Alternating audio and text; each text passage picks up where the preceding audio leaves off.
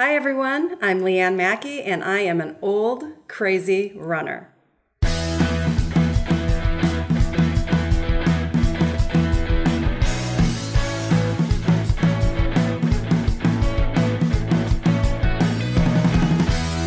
Welcome everybody to another episode of Old Crazy Runners. I am Nicholas, the oldest of the crazies, and I've got my cousin Fundy, the craziest of the crazies. But right now, we're not really feeling like runners.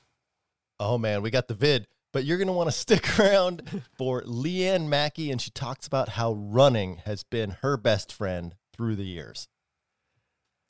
It's been an interesting several days as I reflect on our condition here. One relating to our guest and the idea that running is your best friend and really missing wanting to get out there. You and I were talking about being very cautious because that sort of exercise in particular is pretty challenging coming after COVID, and it's probably just in our best interest to tail it back for 2-3 weeks and let this get out of our systems. Which means that if you want to kick our ass on Strava, this is the month to do it. Just get in there and pile on the miles. You can probably run double, triple, quadruple, quintuple the miles of Nicholas and I put together, even though we ran a marathon and half marathon.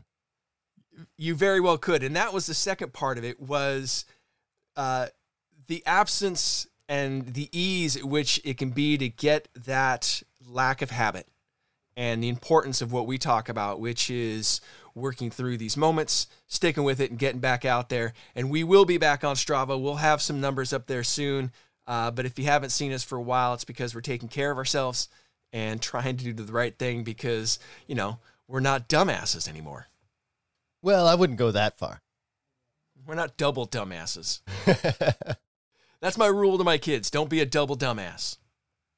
Be sure to take a moment to rate and review the podcast on Spotify or Apple Podcasts. And more importantly, share it with your stupid, old, crazy running friends that love to get out there and do the stupid things like all of us. You definitely want to share it with all of your crazy friends because anybody out there that's over the age of about 45 is going to run into the roadblocks and the hiccups and all the things that we run into. And there's just some great conversations about how to get past that. And if you want to make sure to join us in this journey, be sure to head on over to Strava, join the Old Crazy Runners podcast Strava Run Club, because that is where you can not only see us other crazies, but then you can kick our asses in the Run Club this month.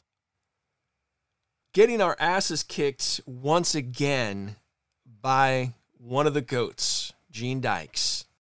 Gene Dykes posted a photo, and he's in this T-shirt, says the old geezer on it, and he has, looks like tape, I don't know, written with a magic marker in these different spots. He's just completed 149 marathons or ultra marathons, and he's got his age, 74, and it's the perfect old geezer shirt. He's got this shirt that he had printed up, and instead of getting a new shirt, he just tapes over it and writes it in with a marker every time he runs another race or gets older. I think what stood out to me the most, though, was Gina Little, who finished the Chicago Marathon, her 602nd marathon at 77 years old, to complete her Abbott's medal. Oldest woman to complete the Abbott's medal at 77 years old. And I thought it was 670 marathons. No, it says 602nd. 602nd. Yeah, she stated she probably will not make it to 700, but she might. Who knows? Even accounting, like, right as she got home from the hospital at like 3 days old, goes out and starts running marathons. She still has to do 8.5 every year to get 602 in 77 years. So I'm imagining she probably got a little later start than that, which means that she's doing nearly a marathon a month for decades to get to 602. Well, I just want to know why it took her so damn long to get those 6 just for the Abbotts. You've done 602. She didn't join the right ones. I guess not. She's probably just running local ones, saving money. She may not get to 700. I am not going to get to 602. Not even close. Probably not going to happen. We could try. Oh man. There's not even a try in that comparison. That is just amazing. I'd love to sit down and get just even a sense as to what it took to get to 602. I mean, after talking with Gene, I mean, what did you say his like 150. 150. He's a slacker. He's not even even trying. Yeah, he's barely 25% of the way there. You better catch up. He's only 4 years younger than she is. Man, those are insane numbers. Insane. She didn't get the vid. She did not, and I hope she doesn't, because at 77, I can't imagine it'd be a whole lot of fun getting the vid. She'd be knocked out for like 3 weeks and be, damn it, there goes those 3 marathons. Today, we are excited to bring you Lee Anne Maki. So what I love about Lee Anne, she is just another runner out there putting in those miles, got hooked up with 261 Fearless, becoming a 261 Fearless coach. And she just speaks to all of the things that we always talk about and how running is just always there for us. Talks about it during, one of the hardest times of her life and how it got her through it and how it's just that thing that is always there for her. And it's been a part of her life in different ways throughout her life. And she's had different influences that have helped mold the runner that she's become. It's a conversation not only about the value of running personally, but the value of having that community around you. It's a great conversation. You're going to love it. Let's get to it. Lee Anne, welcome to the podcast. Well, thank you so much for having me. It's such an honor. So I want to kick off because it seems like you got into running for the same reason many people do, is that they could beat people, and you got into running because you could beat the boys, is what you said in the 5th grade. Yeah, very, very honorable reason and self-discovery at, I think it was 5th grade, and we were in the neighborhood, and I don't know, I just wasn't like clicking with the kids in the neighborhood, and then we just decided to start racing each other, and then gosh, lo and behold, I was beating the girls and I was beating the boys, and wow, did I feel pretty powerful. And I guess that was a very addictive drug at that time, and it was an awesome experience that I can reflect back on and just go, you know what? I was a kid. I did enjoy myself at times. Well, Nicholas can attest that on those little 50-yard dashes in the neighborhood and at school, I was on the lower end of the sprinting spectrum. It was not meant to be a sprinter, Bundy. Bundy was not meant to be. So, and that's what my curiosity is because, your start is similar to actually both of our starts. I mean, we're going to tease Fundy about not being a sprinter, but it's not like I wasn't carrying a piano a lot of times as well. But it was always some sort of short, fast, baseball, running to the bases. I always said I was one of the fastest guys for 60 feet. But it wasn't until we got well into our 40s that we actually transitioned to any sort of distance. So I'm kind of curious, did you find yourself in more of a cross-country long distance early on, or were you also kind of a speed sprinter and that evolved down the road? It's an interesting question, and I haven't had a lot of opportunity to really reflect back in terms of my beginnings, in terms of the sprinting and the running, but I really welcome the opportunity to think out loud with you. It was kind of a self-discovery. I grew up in a very white neighborhood. I was adopted when I was 2 from South Korea, and I grew up in Minnesota.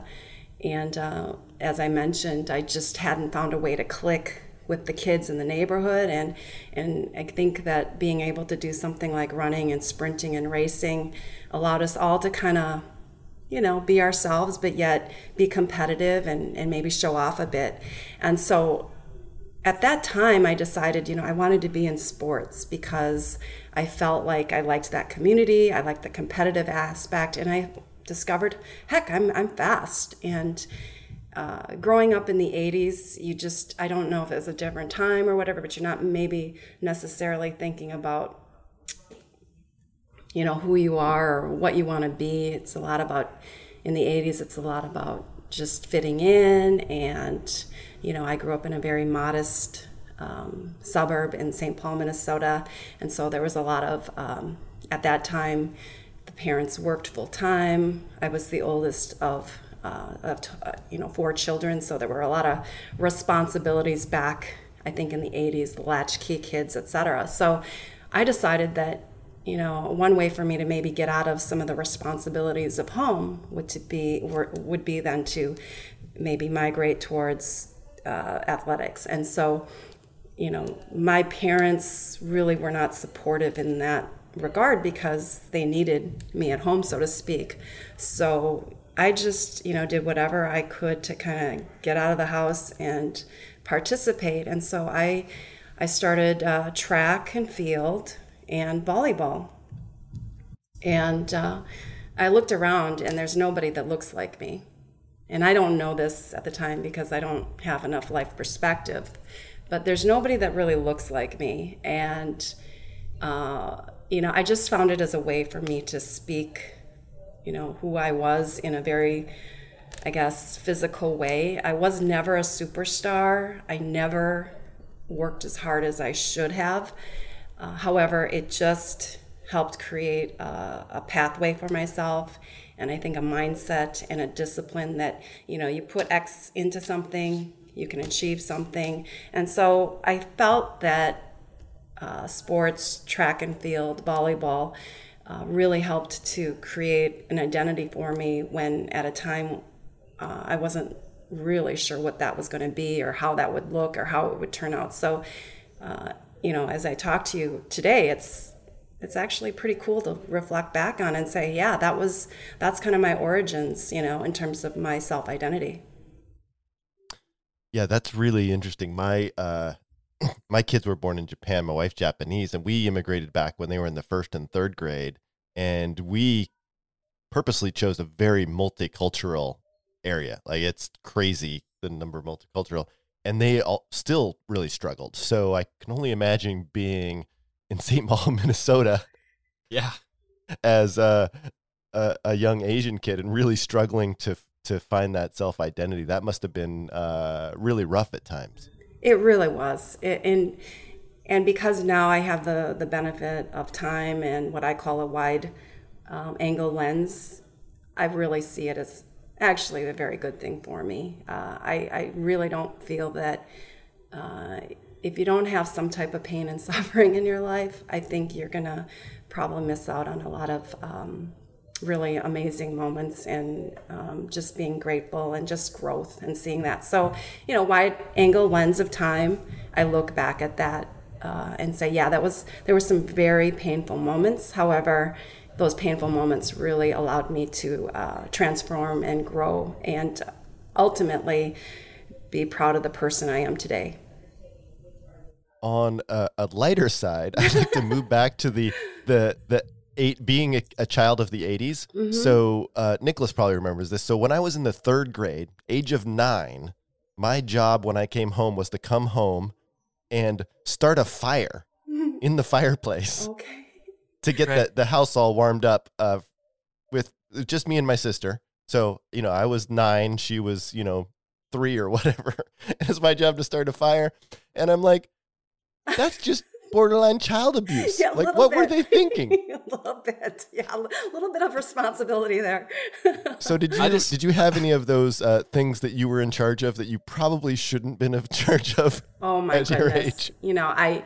If my family listens to this, they're going to think that, I walked uphill and downhill in snow and sleet every single day of my life. And however, to answer your question, there were responsibilities. And, at a very young age, we were separated by 2 years. So it was, I'm 6, then there's a 4, then there's a 2, and then there's a 0. And both of my parents worked very hard, very, very, I would say, lower middle class.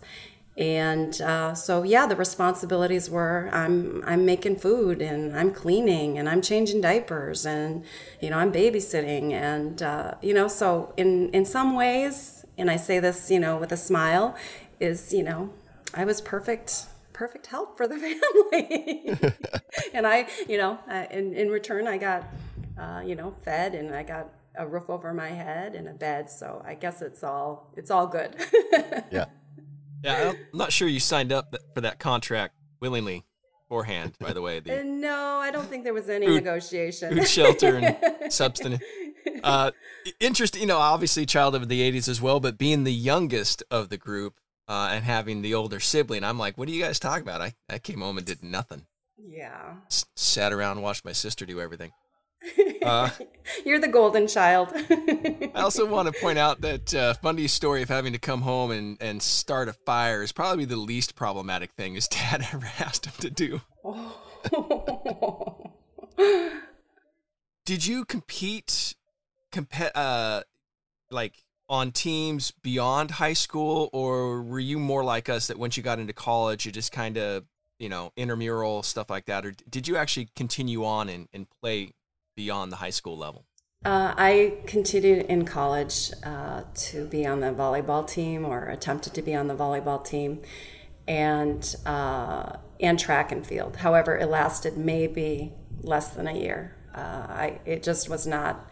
I wasn't at the level that, I was surrounded by, wonderful athletes that were way more disciplined and talented than myself, and I was definitely at a point where I didn't know what the heck I was doing, and I was working to pay for college. So it was like, okay, I've got to focus on the academics here, because I'm not really strong in the athletics in terms of teams, and I wasn't feeling like I could contribute, and so I just really had to just back off of the college athletics. However, I did always participate in like intramural or bar league or whatever whenever I could, and then I was always very active in the gym and just running on my own. But just from a collegiate standpoint, it kind of ended that first year.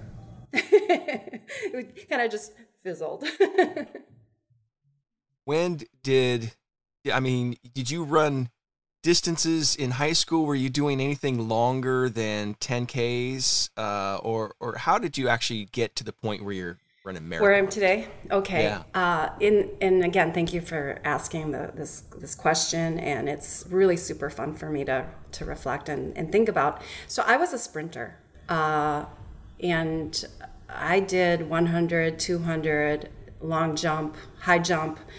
I even threw the discus, and I really probably had no business doing that either. But I was just like, just give me a job and I'll try to do it. And I was fast, but you're only as good as your genetics and then your training. And so I was good and I fast and I could whatever. However, it wasn't not ever going to be something that I could be like competitive in or get medals or anything like that, recognition.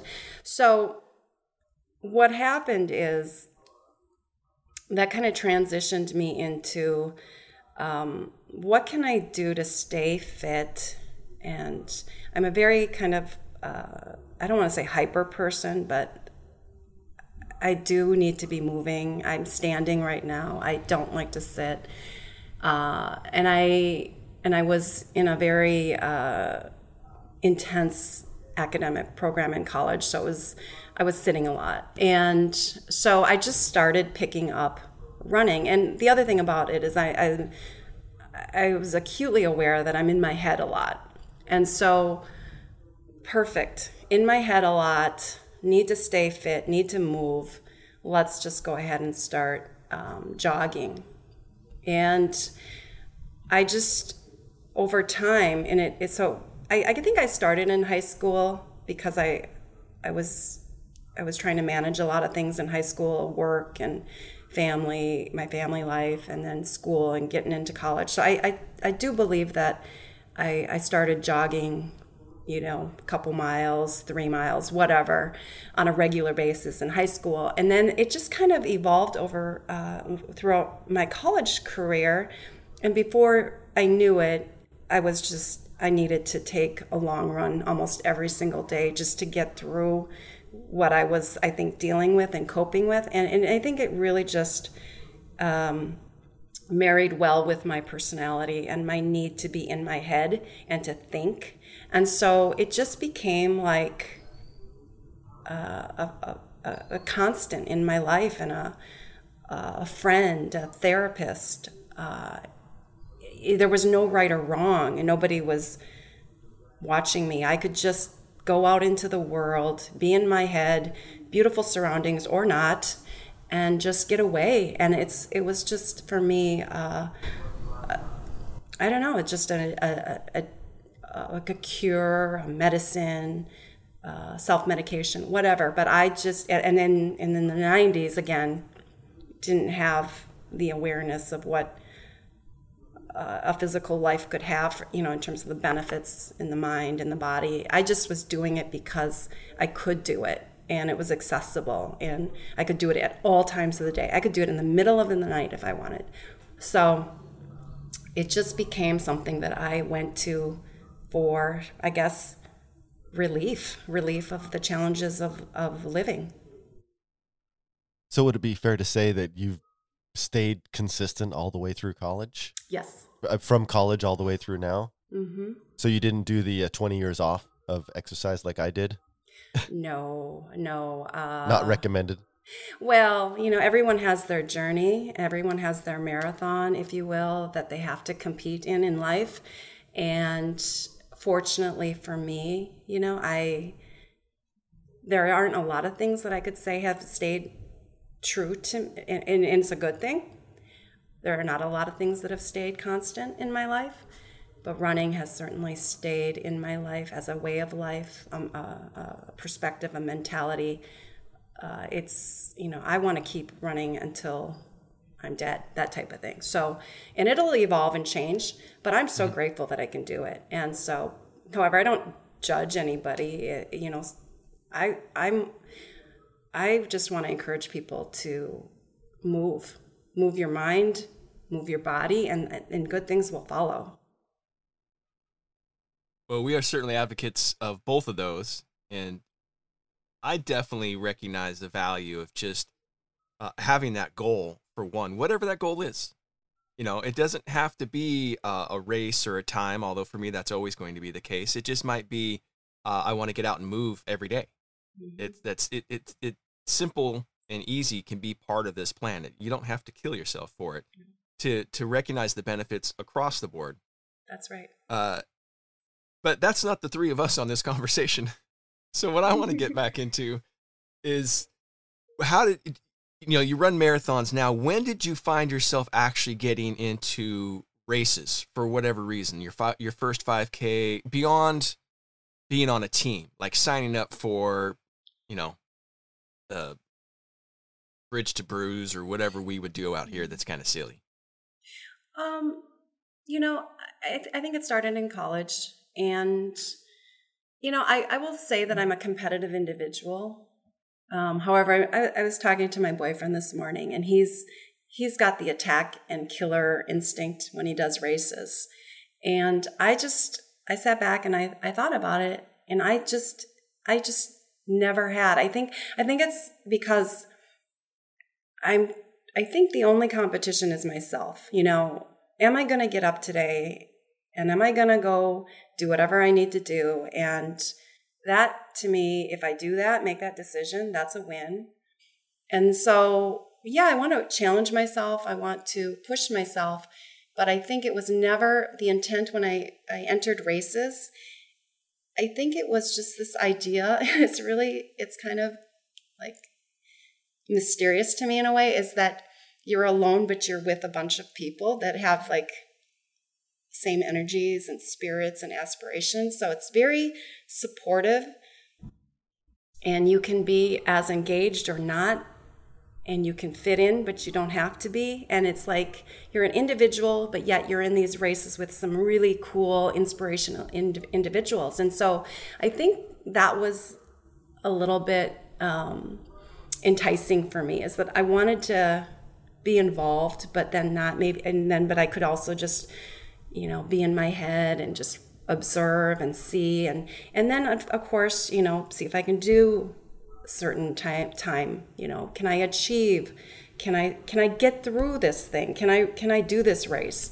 And just see what kind of things result. And so it's like, I've always kind of approached everything I do as kind of like an experiment, and pass or fail, prove the hypothesis not. But, so every race that I entered, and I started in college, but it was never really with the intent to never the intent to get time qualified to be able to do a Boston Marathon. I never had that in my mind, ever. My entire career, I've never had that until this last year. So I just think that's really cool. As I think about that, yeah, I didn't have that attack killer mentality. Like I want to kill it. I just want to survive it. I want to see what I can do, get through it, see if I can meet some certain goals, meet some people, and just go through it. And I've just loved that. And that has been, I think, maybe a little bit of a signature in terms of who I am and how I try to live life. Just experiment, try things with maybe not so many high expectations, so that I'm not disappointed. So you mentioned Boston qualifying until this last year. Can you expand upon that? Well, I just want to just share a couple things. One is that, at this point in my life, where I have this really nice wide angle lens to see the world in perspective that I never had before. It's bigger today than it was yesterday. I've come a long way. Like all of us, we have our unique stories, our unique challenges, the things that have created us. And I'll go ahead and share with you that the last 4 years of my life, I'm 51, the last 4 years has been the largest transformation of my entire life. And I would say that it has made me, if I'm a good person and a decent person and have some purpose and impact, it has been the thing that has created this person here standing today. So just to give you a really quick Reader's Digest is that my partner of 15 years in 2019 was diagnosed with glioblastoma. And he passed away 18 months later in 2021, and we were going through COVID. And so my whole world just got upended, 4 years ago, just completely just blew up. And you never know how you're gonna react to something like that, because it's not something you can really ever perceive or anticipate unless you've gone through it. And I had never gone through anything like that. So as my world is just exploding and imploding, and I'm not dealing. I went into this cocoon, and I just became a bubble, and I became afraid of everything, because COVID was on top of that, layering into that. Yeah. We weren't supposed to get germs, et cetera, et cetera. And my whole world was evolving. So I just went into a bubble. I stopped all social media. I stopped reading. I stopped running. I just stayed in the house. I didn't move. Other than just supporting my partner, and went into a really bad depression. And so someone that needs to move and then just starts, being locked into the house with their dying partner, you just become like a caged animal, and you're just self-destructing and then you're hiding, and you don't want anybody to know what's going on. And you're not the person that you want to be, et cetera, et cetera. So my point is that really terrible time in my life, I got away from the things that I love. My person that I loved died. And then I had to clean that part of my life up, and then I had to deal with myself. And I did not think at the time that I was going to be able to do it. I just didn't want to do it. I had already created this safe little bubble. I liked my bottle of wine every night, and that was good enough. And if I just disappeared, that was going to be fine because I had a good enough life already. However, life doesn't work like that. And so you can only do that for so long, and then something changes, or and I guess I had enough of a spark or something. And there were enough people in my life that kind of gave a shit about me, I guess. When you don't think people give a shit about you, it's such an awakening when you find out they actually do. And it's like, oh my God, I'm such an idiot.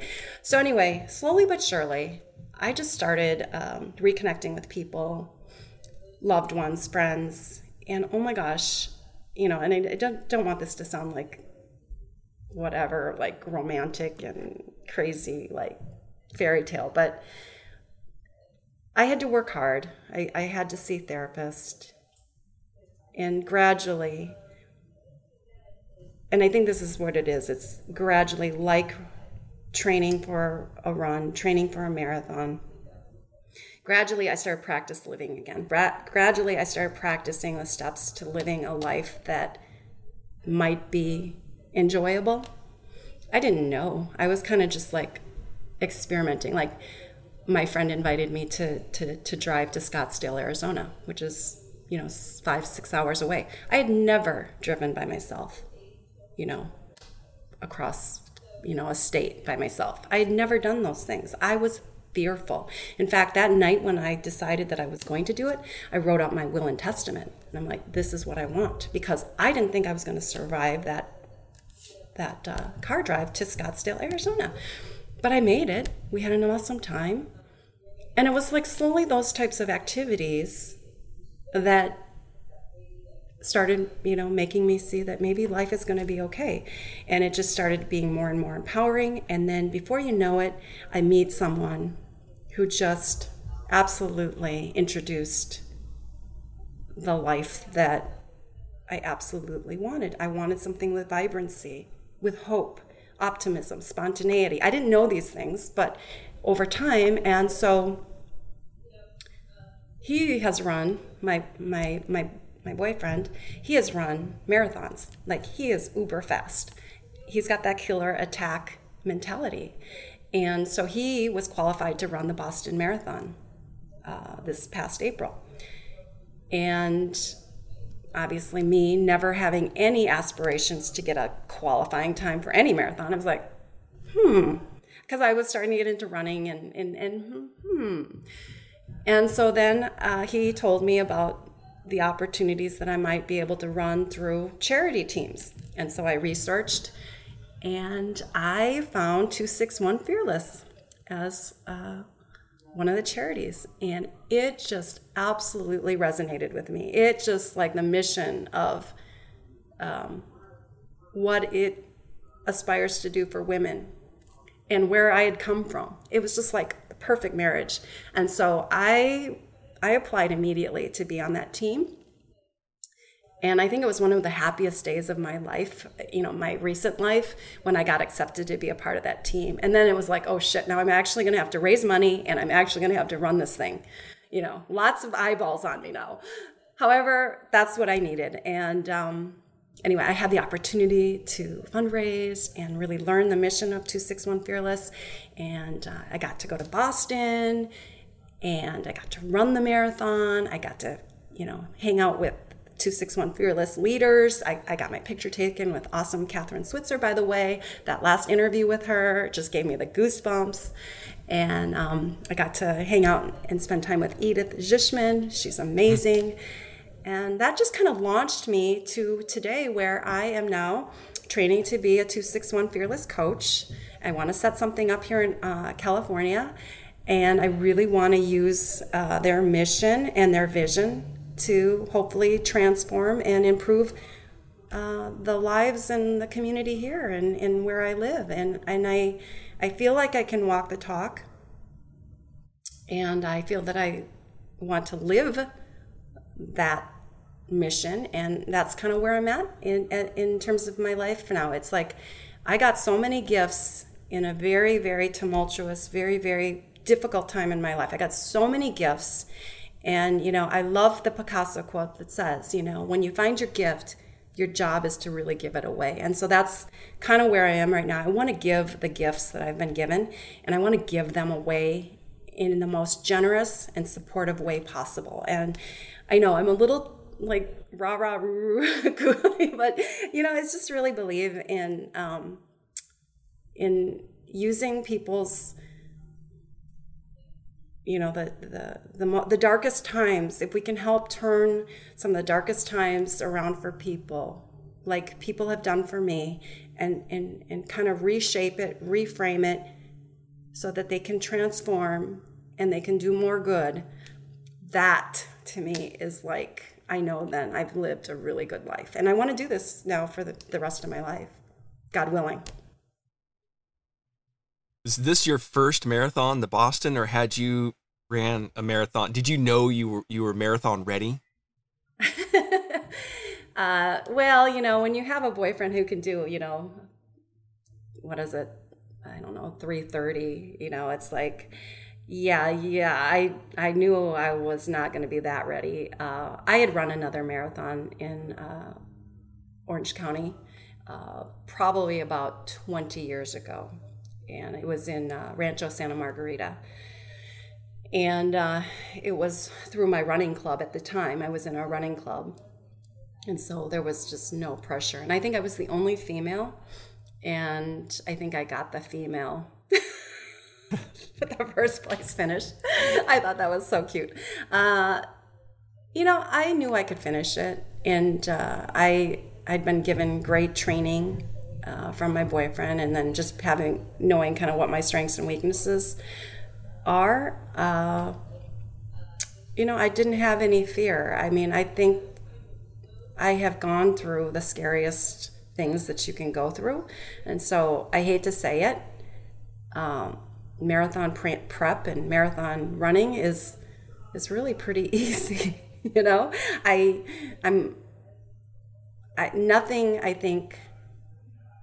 I'm not really afraid of anything anymore, because I've kind of gone through the scariest things of life, and I've overcome them, and I have come out a stronger individual. So that just gives me a real example that you can get through things. You have to have the proper support, or the proper whatever nutrition in your life, nutrition being the people or the places or whatever. I feel like with the proper support, we can get through the most difficult challenges. And the marathon, to me, just represents just a lot of just overcoming, the things that it takes to be able to run the distance, the time that's needed to practice, the learning. It just represents life. And if I can do marathons, if I can do the 6 major marathons in the next 5 years, that'll just be a really great metaphor to living life to the fullest for me. I wanted to qualify that, and I'm really intrigued that you'd ran one prior, but it had been so far that you've probably, you'd lost comparative points of what it means to run. Because for me, crossing that threshold and becoming a marathoner was one thing, and it was euphoric, and I'm with you. I mean, there's so much about what it means to train and run a marathon that is really speaking to life itself. And the follow-up to that is running the next one and getting through the process of recognizing what it's going to take. You're so naive that first time, and the second time you're like, okay, I've done this before. Now I know 20 milers come, this, that, and the other thing. And then I just finished my fourth one a couple weeks ago, and I've got to just encourage you, because each one you learn more about yourself as a person and as a marathoner, and each time you learn that, you get to apply that to the next one. Yeah. And so I'm really excited to hear how you transition through some of these different races because, Berlin's a lot easier than Boston, and Tokyo is pretty flat. Chicago can get pretty hot. I mean, every one of them can bring in their different tweaks, and yet each one represents a point where you've got to psychologically go in there and you got to face that competition, which is yourself and the course. And I think being able to put that in terms where other people can begin to embrace it is a wonderful thing. So I really hope that you continue to get this off the ground and bring more people in your fold. Oh, thank you so much. It's just such a privilege to be able to do it. And, to your point, I want to get better, whatever that means. I'm not going to put pressure on myself in terms of time. I have stretch goals. When I ran the Boston, I wanted to do 3:55, and I came up short that day. I think I ran it in a 4:06 or 4:09. I can't remember. And so there's room to grow, like in every part of life. And so I'm running, my next marathon is in December 4th. I'm going to be running the California International Marathon, which is very, very flat. I think net downhill, and there's a lot of people that come from that marathon that can qualify for other marathons. So we'll see. I'm trying to be balanced, and I'm trying to not be obsessed, not too extreme. I did have an injury for 2 months over the summer that I could not run, and it was devastating that first couple weeks. However, I think, again, when I look back with a wide angle lens, it was actually a really good time for me because I could focus on some other areas, other muscles, if you will, other exercising, and just other opportunities. And when I came back after 2 months, I felt that my running was stronger, and I had a renewed sense of focus. And so, like in life, when you have setbacks, a lot of how you respond, it can really make a difference in the recovery or just how you get through it. And so I really try to learn from the things that are painful or difficult and really assess, is there a way that I might be able to do this better or learn from? And so I just try to keep, getting better. And so we'll see what happens this December. My hope is that I'll get a qualifying time for Boston. I'm not sure which international or major marathon I'll be able to run in next year, but my hope is that I'll be able to run in one of the majors next year. One or two. So I have a couple quick fire comments and questions. First, I'm sure he's a nice guy, but I don't really like your boyfriend if he's doing a 3:30. I just want to throw that out there. He's not a fan of him if he's doing 3:30. So, whatever. And then the December, that's a California International. Yes. Marathon, because that's December. That's a good time. So not a fan of we just had the Portland Marathon, which I trained for last year but couldn't do, which is like the 1st of October, and it just really completely screws over your summer. Really? Yeah, but so the December you'd be doing your heavy runs in October, November. I could do that, and then. And I have to apologize because I think my boyfriend is going to kill me. I don't think it's 3:30. It might be 2:45. Because I don't even know the qualifying. Well, you're just making it worse now. No, I think I'm going to get in so much trouble if I got the times wrong because he is. I mean, I don't know what is the qualifying time for people in their 50s. I'm just going to throw it out there that 3:30 seems pretty slow for qualifying. Yeah. So BQ. he's really fat. Yeah, so I think it's actually in the 2 hours something. So anyway, because he's going to listen to this and then it's going to be like, what are you? All right. Well, I hope we get you in trouble. And then last one, do you ever do the Huntington Beach, the Surf City? I have done the half marathon, and this weekend my boyfriend's doing the Long Beach half. I'm going to try to get in. We're going to go this afternoon to the expo to pick up his packet, and I'm going to try to sign up to do the half marathon this weekend, the Long Beach half marathon. If not, I'll run the 5K and support him. All right. Well, I have signed up with a buddy to do the Surf City half this coming February. So nice. if you want to jump in, make it'd be great sure to run to with reach you. out to me, because I'd love to meet you in person. It'd be a lot of fun. And I don't know how much time you've spent in Huntington Beach, but this is my hood. Oh, nice. Well, that's good. I like flying down there in the winter because Oregon is rainy and cold and miserable, and then fly down to the sunshine in February and run, which is always nice. Is that the same one you ran last year, Fundy? Yeah, that's the one I did last year. Awesome. That's so great. Yeah. So that's a lot of, so I'd like to back up and, I mean, just thank you for sharing such a personal story around everything and getting back into running. And I'd love to hear more, because I think you've touched on something that, Nicholas and I really believe, and a lot of our friends believe, is that process of marathon training and then running that marathon is such a great metaphor for life. Mm-hmm. And I'd love to hear more of your thoughts on that. Well, the reality is,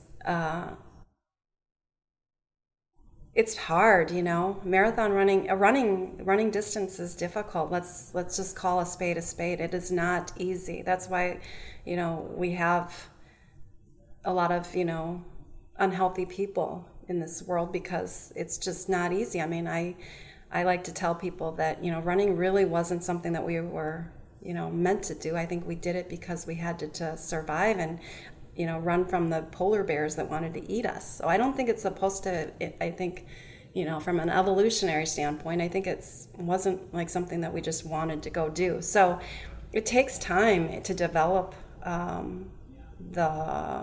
one, you have to have the desire for some reason.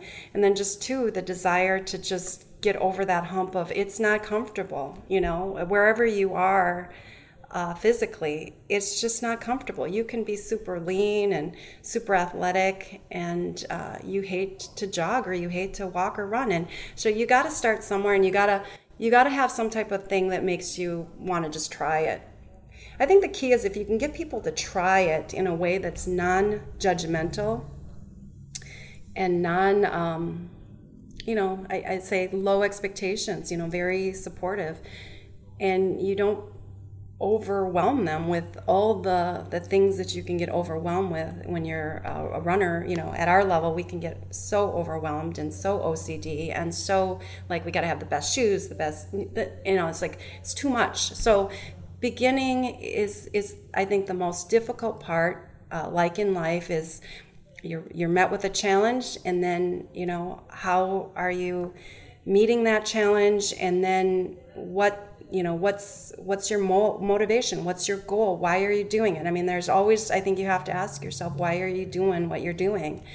And for running and training for a marathon, I really believe it's like practicing life, and some days you're going to be good at it, and some days you're going to just really suck, and it's going to be a grind. Some days you're going to have to find things that are going to help pull you through, because days are tough. Running is tough. The discipline that's needed. These are all like skills, life skills, adaptation, human adaptations that we have to practice to get better at. And I think for me, what works well for me is that, identifying myself as a survivor and thriver, I can take some of the pressure off of myself, saying, you know what, I've already won a little bit because I've survived and I'm thriving now in my life and in my running, quite frankly. And I get to run, and I get to live, and I get to walk, on my feet with my legs. I don't have bad joints yet or anything. So I get to do these things. I get to live in, beautiful Southern California. So it's the get-to mentality that I think if we can approach the things that we do, if we choose to run and we want to be healthy, it's the get-to mentality, and it's just trying your best one step at a time, and not putting too much pressure on yourself, not comparing yourself to others, not judging yourself too harshly, but just keep trying and just keep putting that foot in front of the other. And before you know it, like I said, good things happen with movement. Good things happen when you're using your brain. Good things happen when you surround yourself with beautiful environment or people. So, I think marathon training or running in general and just that discipline, it's a gift to be able to do it. And then I think it just makes you just be able to appreciate, I think, everything that we all go through in terms of like our human existence and our human experience. It's like it is just moving across time and space. We're moving energy, we're moving particles, we're causing action, we're reacting to people, places, things. It's just so powerful. I mean, the analogy or the metaphor for life in running is just so enormous. And I would love to create a catalog to just be able to list out or identify all the connections, I guess, of running and the running discipline and the mindset and just life and surviving life, getting through life, having an amazing life, just kind of putting that all together in one huge, encyclopedia, I think would be really cool, And I think you guys are doing that through your podcast, is you are collecting amazing stories of running and perseverance and challenges and inspiration and change. And it's just like you're collecting that. And I think that's awesome. And I'm so excited to be here today. And thank you, for letting me share a little bit about my running and my life. And I hope it adds something to the repository that you're creating here. Well, thank you for that. And I'd like to focus in on a comment that you made and then wrap it back up to that last point, which is, how many people think they're going to step into running with a group and be judged and have expectations. And we say it all the time. I mean, you're your own runner. We just want you to come out and join us, do what you can do. And then, for us, go have a beer afterwards. Yes. And, it's important to look at that because we are always going to be our own worst enemy. And it's no matter how you look at it, and no matter how much you train and how much experience you have, every single one of us goes into these every single time with self-doubts that we have to overcome.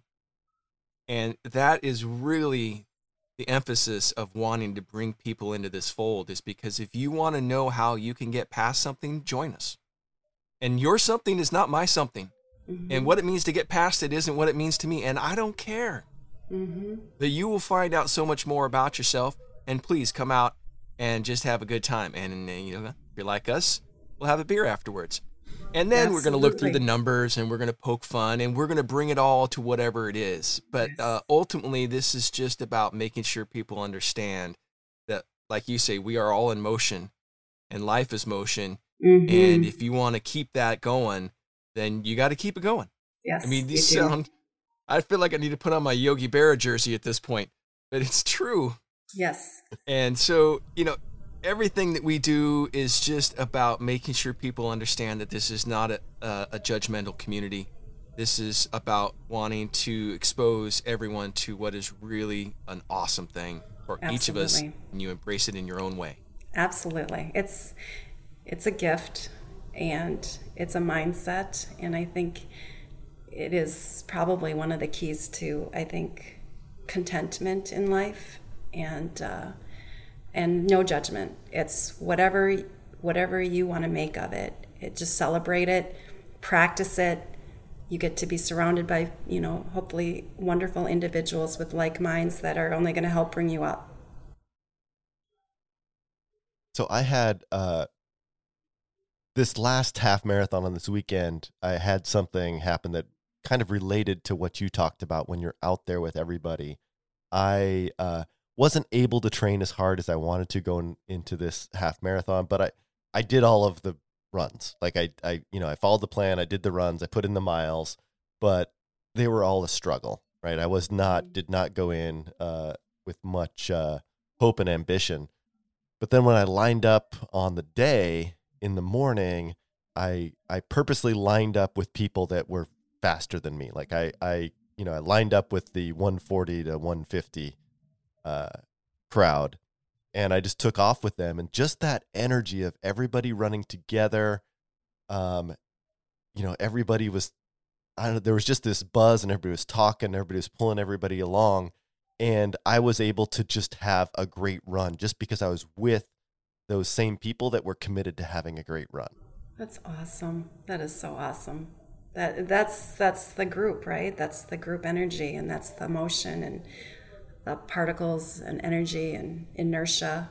It's all, helpful in carrying you forward. And sometimes it's sometimes it's frightening to put yourself in that situation because you feel like maybe you're not good enough, or, someone's going to think that you're some type of imposter, or, you don't belong there. And that's all in your own head. Nobody ever is thinking that. It's just in your own head. So I think that is an awesome strategy in terms of when you're not maybe feeling the best in that situation, is to put yourself with people that can help bring you along, help carry you and push you and inspire you. I think that's awesome advice. So you have your marathon's coming up in December, correct? December 4th. And you have specific goals. Have you set that out? Since you said you weren't quite, you didn't quite get to what you wanted to in Boston. Have you reset that and recalibrated, or are you just going in and going to knock another one off and enjoy it? I'm going to knock it off and enjoy it, but it would be awesome. It would be so awesome if I could do it under 4 hours, somewhere between 3:55. 4 hours. I would like to be under 4 hours. That's the goal. Well, that is our goal currently. We are both struggling to get underneath that. Fundy came the closest. He's 53 seconds away? Yeah, 4 hours and 53 seconds. Which I think is actually worse than the fact that I come up way too short each time. I was on track this year and then caught COVID, so didn't. Yeah, pro tip, don't run a marathon with COVID. No, or expect to hit your time goal. No, don't do that. It's again, just be kind to yourself and know that you have another opportunity to do it again, to try it again, and you did it, and that in and of itself is a massive achievement, and you get an award for that. So just don't be too hard on yourself. You have another opportunity to get under 4. You just said he doesn't have to worry about being hard on himself. He's got me. That's right. That's right. That's what your friends are for. Family are for. You also said you get an award, which the medal is one of the greatest things in the world out there. Not the one we got is actually pretty great, but just getting the medal when you finish. I don't care how small the trinket is. But I say that because have you seen the Abbott's medal? Yes. The 6, it is spectacular. Yeah, it's definitely in my vision board, and I would love to be able to earn that. Well, I am putting Tokyo 2024 on my vision board. So if you're going to do Tokyo, you can opt for that year. Because it's going to be difficult. I can get us into a lot of trouble in Tokyo. It's going to be difficult to get into that one, right? Because, it's just such close borders. No, they open back up now. They're all open. Okay. And they prioritize people from America or Europe. They like to have Americans in Europe in the Tokyo Marathon. Okay. So and didn't you say I think your it's wife is Japanese? Easy to get in. What was that? Didn't you say your wife is Japanese? Yeah. So does she have family there as well still, or? In Japan, she's we live down in the boonies, not in Tokyo, but we have some friends in Tokyo. So you probably have some even more connections and ability to be able to make that happen for yourself. Well, I hope so. You just apply to the lottery and hope you get in. But if I can get in, but it's flat, which is great. Tokyo is a flat city, so that would be awesome. I've never been, so I can't wait. I'm saying I can't wait because I know it's going to happen. Yeah. I know that these major marathons are going to happen for me one way or another. They're going to happen. Yeah, and Japan is a running country, man. The fans show up for that one. I love it. That's awesome. That's great. Well, I'm going to be rooting you on, and I'm a huge supporter of you. You're just amazing. I love your social media, and you're just very inspiring. So I'm rooting for you. Well, hopefully we can make it. Yes, you will. Transitioning a little lighter topic here. Love to understand a little bit more about some of your running preferences. Like, what shoes do you like? Are you a gearhead? Do you like to run just stripped down, just your outfit, no tech? Mm-hmm. This is so fun because women are the predominant spenders in terms of running gear. I don't know if you know that or not, but we spend like 85% of the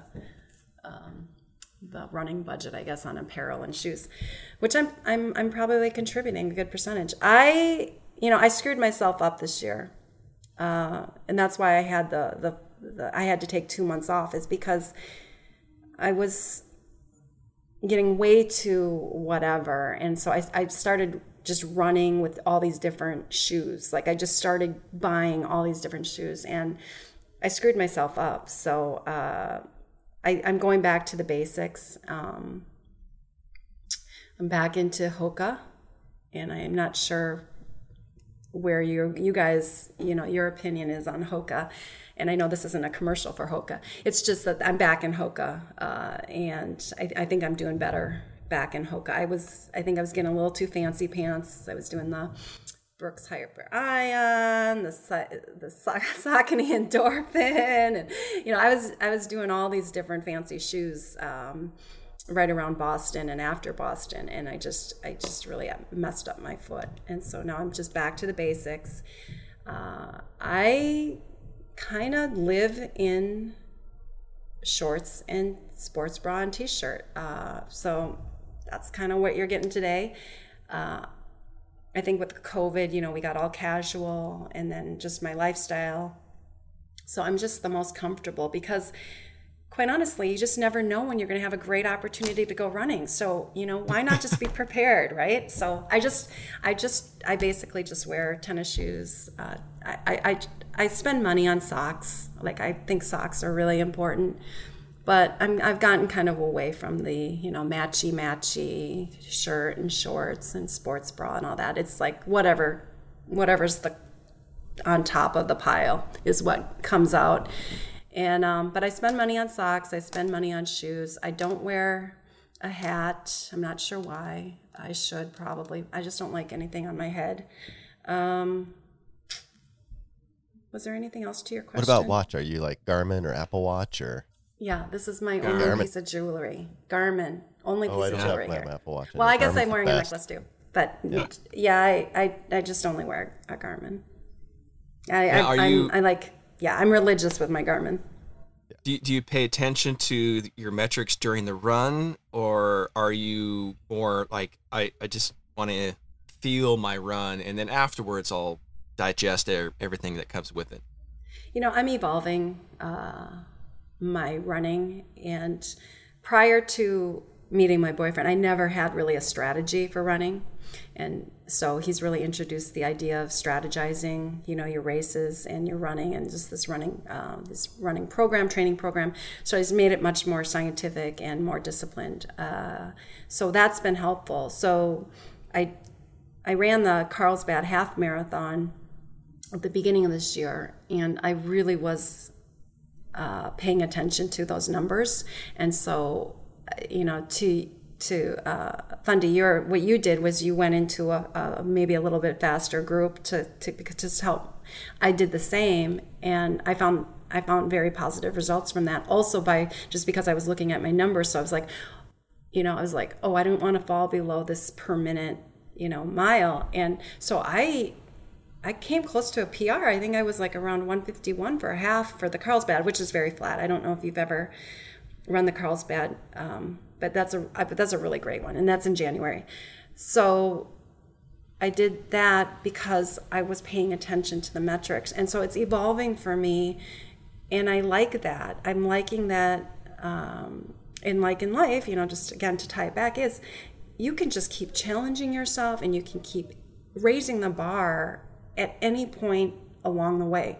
You know, your life could be perfect, but if you decide you want to veer off and do something else and challenge yourself, you can do it. And just like with running or training for a marathon, I mean, there's a lot of room here for me to improve. So, I mean, so why not try these different things? And so that's what I'm going to try to do with this next marathon, because what happened is with the Boston, I kind of fell off of some of that, I think, good thinking in terms of strategy. And I think because of just various things that happen in one's, whatever, you know, your hormones or whatever's different, you know, sometimes you just lose focus. And so with the Boston, I lost some of that focus, and I let the course and my whatever kind of take over, and therefore I didn't have so much control in looking at my numbers, how much I was pushing myself or not pushing myself.